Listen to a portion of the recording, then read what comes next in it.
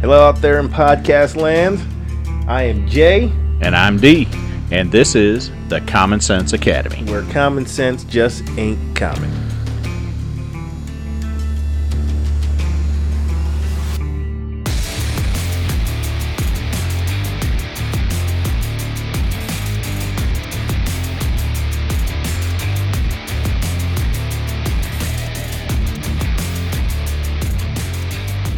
Hello, everybody, and welcome to this week's episode of the Common Sense Academy, where common sense just ain't common.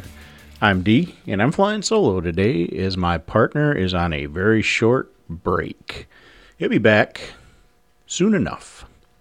So today, it's just us. I want to have a quick chat, maybe a little rant, do some talking about things happening here in Michigan, the craziness going on with this latest mask mandate for toddlers, 2 years and whatnot.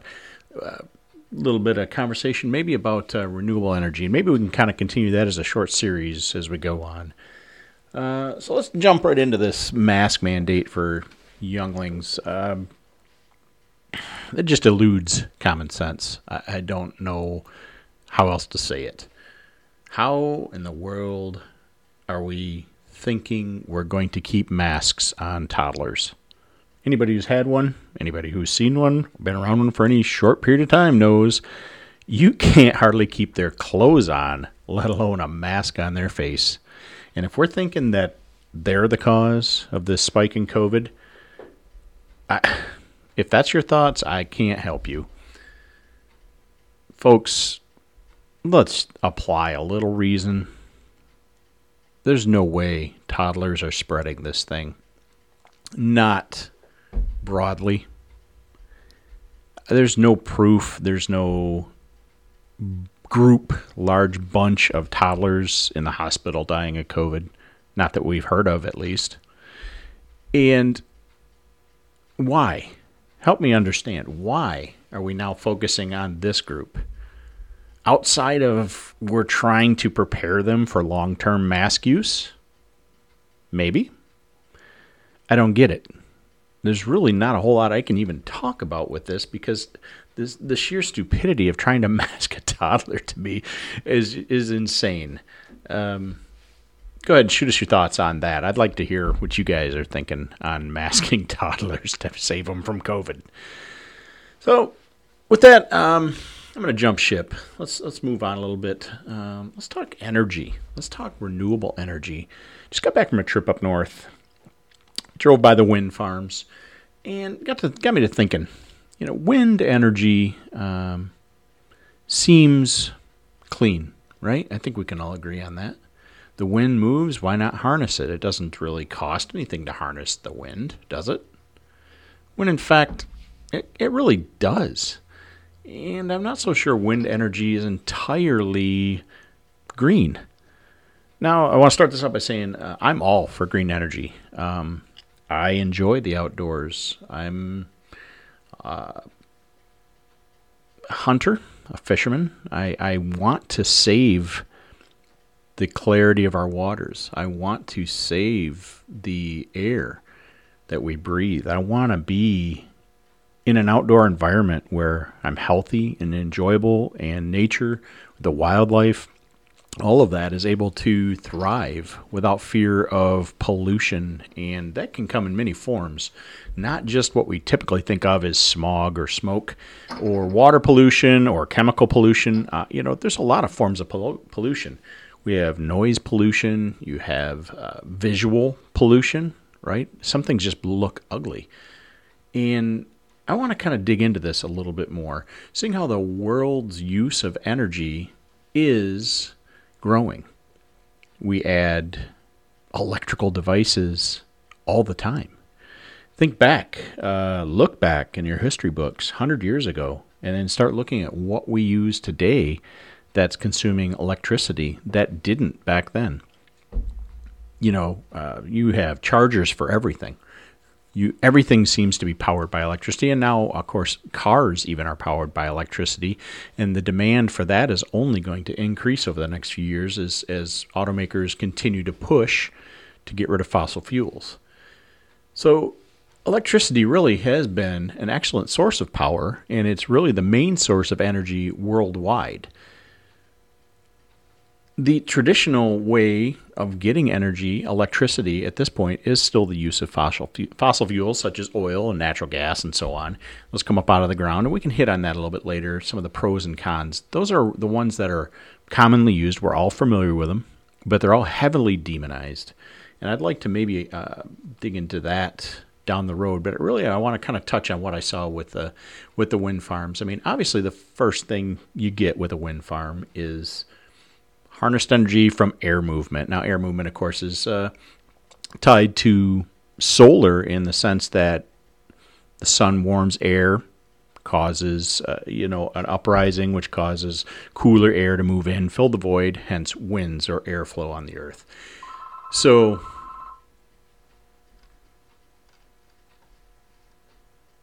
of course, now the unique thing with wind energy is it's probably one of the oldest sources of renewable energy around. It predates solar by a lot. It's been around since ancient times. Think back more commonly industrially used in the Netherlands, and you think of all of the Dutch windmills. Of course, everybody knows about that. But even going back into times during ancient Egypt, windmills were used to pump water and to generate energy. Now, of course, they didn't use electricity, but used for other forces.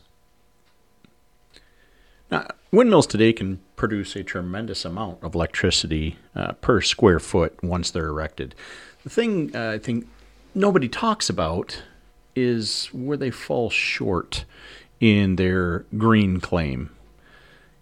The first thing you have to think of is the production of the windmill. Now you have the tower, which is a tremendous amount of steel. You have the excavation of the site. Those things don't just sit on the surface. They have to be dug quite a bit deeper than the surface for support. You have the excavation of the ground for running the cables, the copper that goes into running to the substations, all of the equipment that has to be connected to that. And all of that is being manufactured using oil.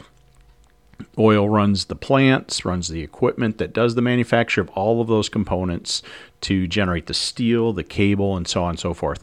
It powers the equipment that does the excavating of the dirt. It powers the equipment that does the building and erection of the tower. And then you get into the manufacture of the blades, which nowadays are typically made of either fiberglass or a carbon fiber, and that's using fossil fuel as well to develop those. So just the manufacture of these is not green. Whereas back in ancient times, these things were manufactured out of a renewable resource, which was wood. We nowadays have developed these things to be made out of a non-renewable resource, yet they claim it can be recycled, and it can, and I'm sure over time we'll develop better methods of recycling. But currently, most of these parts that are taken out of service, because these are not a long-term piece of equipment. So windmills usually have a 10 to 20 year lifespan, and then blades are wearing out, gearboxes are wearing out. Oh, and by the way, those gearboxes are filled with up to 50 gallons of oil each to lubricate the gearbox. So the premise that windmills, as we see them today, the large windmill farms being green, that's really not entirely true. Just a few facts. I mean, the windmills right now that are running kill in the range of 500,000 birds every year. We talk about the environmental impact of oil spills, of the pipelines running through wildlife areas. Nobody mentions the impact on the birds, and as we add more wind farms, that number obviously is going to increase. These blades are longer typically. They vary in length, but most of them are longer than the wing of 747. They weigh up to somewhere in the range of 8 tons, which means when they're decommissioned, they have to be taken down by diesel equipment, hauled off one at a time on diesel trucks, and hauled to typically landfills. Now, this is, a little bit of an issue, as we've seen recently with all of the landfills being used out in Wyoming. to house these blades that are being decommissioned from the boom of the installation of these windmills back in the late 90s and early 2000s. I don't know about you, but filling landfills with non-degradable materials such as fiberglass, carbon fiber does not sound green to me. It's akin to really just putting off the pollution for another generation. And once again, I want to reiterate, I'm all for green energy, but I want to see it for what it is. I'm tired of hearing fossil fuel demonized while we push another green energy source that hasn't totally been vetted or even perfected to the point where it can really replace fossil fuel. Let's keep working on it. I'm all for that. Let's keep developing it, but let's also be honest with ourselves when we look at this stuff. You know, you have all of these windmill farms that have sprung up across the country, and they're pushing to have them offshore. And like the one I saw, you hear them going around. There's noise. And if you don't live by them, it doesn't bother you. But living by them, you have to hear it. Maybe you get used to it. It's probably like a railroad track. Living near a railroad, you get used to the sound. But you also have the eyesore. That never goes away. And that land between those windmills typically is not able to be used for much other than agriculture. So that's why you see these spring up in rural areas. And it ruins the beauty of the landscape to see all of these blade turbines spinning, these large towers standing up. It's just offensive in its appearance. Now, I understand there's an argument for that to go, we need renewable energy, so some things have to give. And I get that, but it's still a fact. It's still an eyesore. The other way, I guess, there's an argument for getting rid of these blades and other things through a burning process called pyrolysis. Basically, where they go and they melt the blades, and it can be recycled, quote unquote, in that method. They use that blade material when it's melted down to make glues and paints and other things. But you have to also remember, guess what it takes to fire those heated furnaces, and they have to be very hot, folks. It takes fossil fuel and a tremendous amount of it to melt them down. So, all in all, what I'm saying is, let's be honest with ourselves. Let's not just look at one renewable source or the other and say that's the way to go. We've got this push right now for electric cars. Well, that's all good and fine, but those electric cars still have a lot of components made out of plastics and fiberglass and composites. And guess where those composites come from? Those chemicals. Those chemicals all come from fossil fuels. So much of what we see, touch, wear today is fossil fuel based. So to say that we're simply going to eliminate fossil fuels is ridiculous at this point in our lives. I don't believe in my lifetime we'll ever see it. I want to keep pushing for some renewable sources, something that is better for the environment, sure. But I believe there's also ways that we can maintain fossil fuel use and make it more environmentally friendly. I don't have those answers, but I know that we're striving for it. What I'm asking, I think, for all of us to do is just, let's not demonize one source or another. Let's look at it as a whole. What can we do as a nation to invest in other resources and more than just single one or two out and say, we're no longer going to run fossil fuels. We're going to do electric cars. We're going to do wind power, and everything's going to be solar. Well, guess what? Who wants to jump on a 747 that's solar powered right now? Let's do transcontinental. I'll jump on a plane. Let's go take it across the ocean on solar.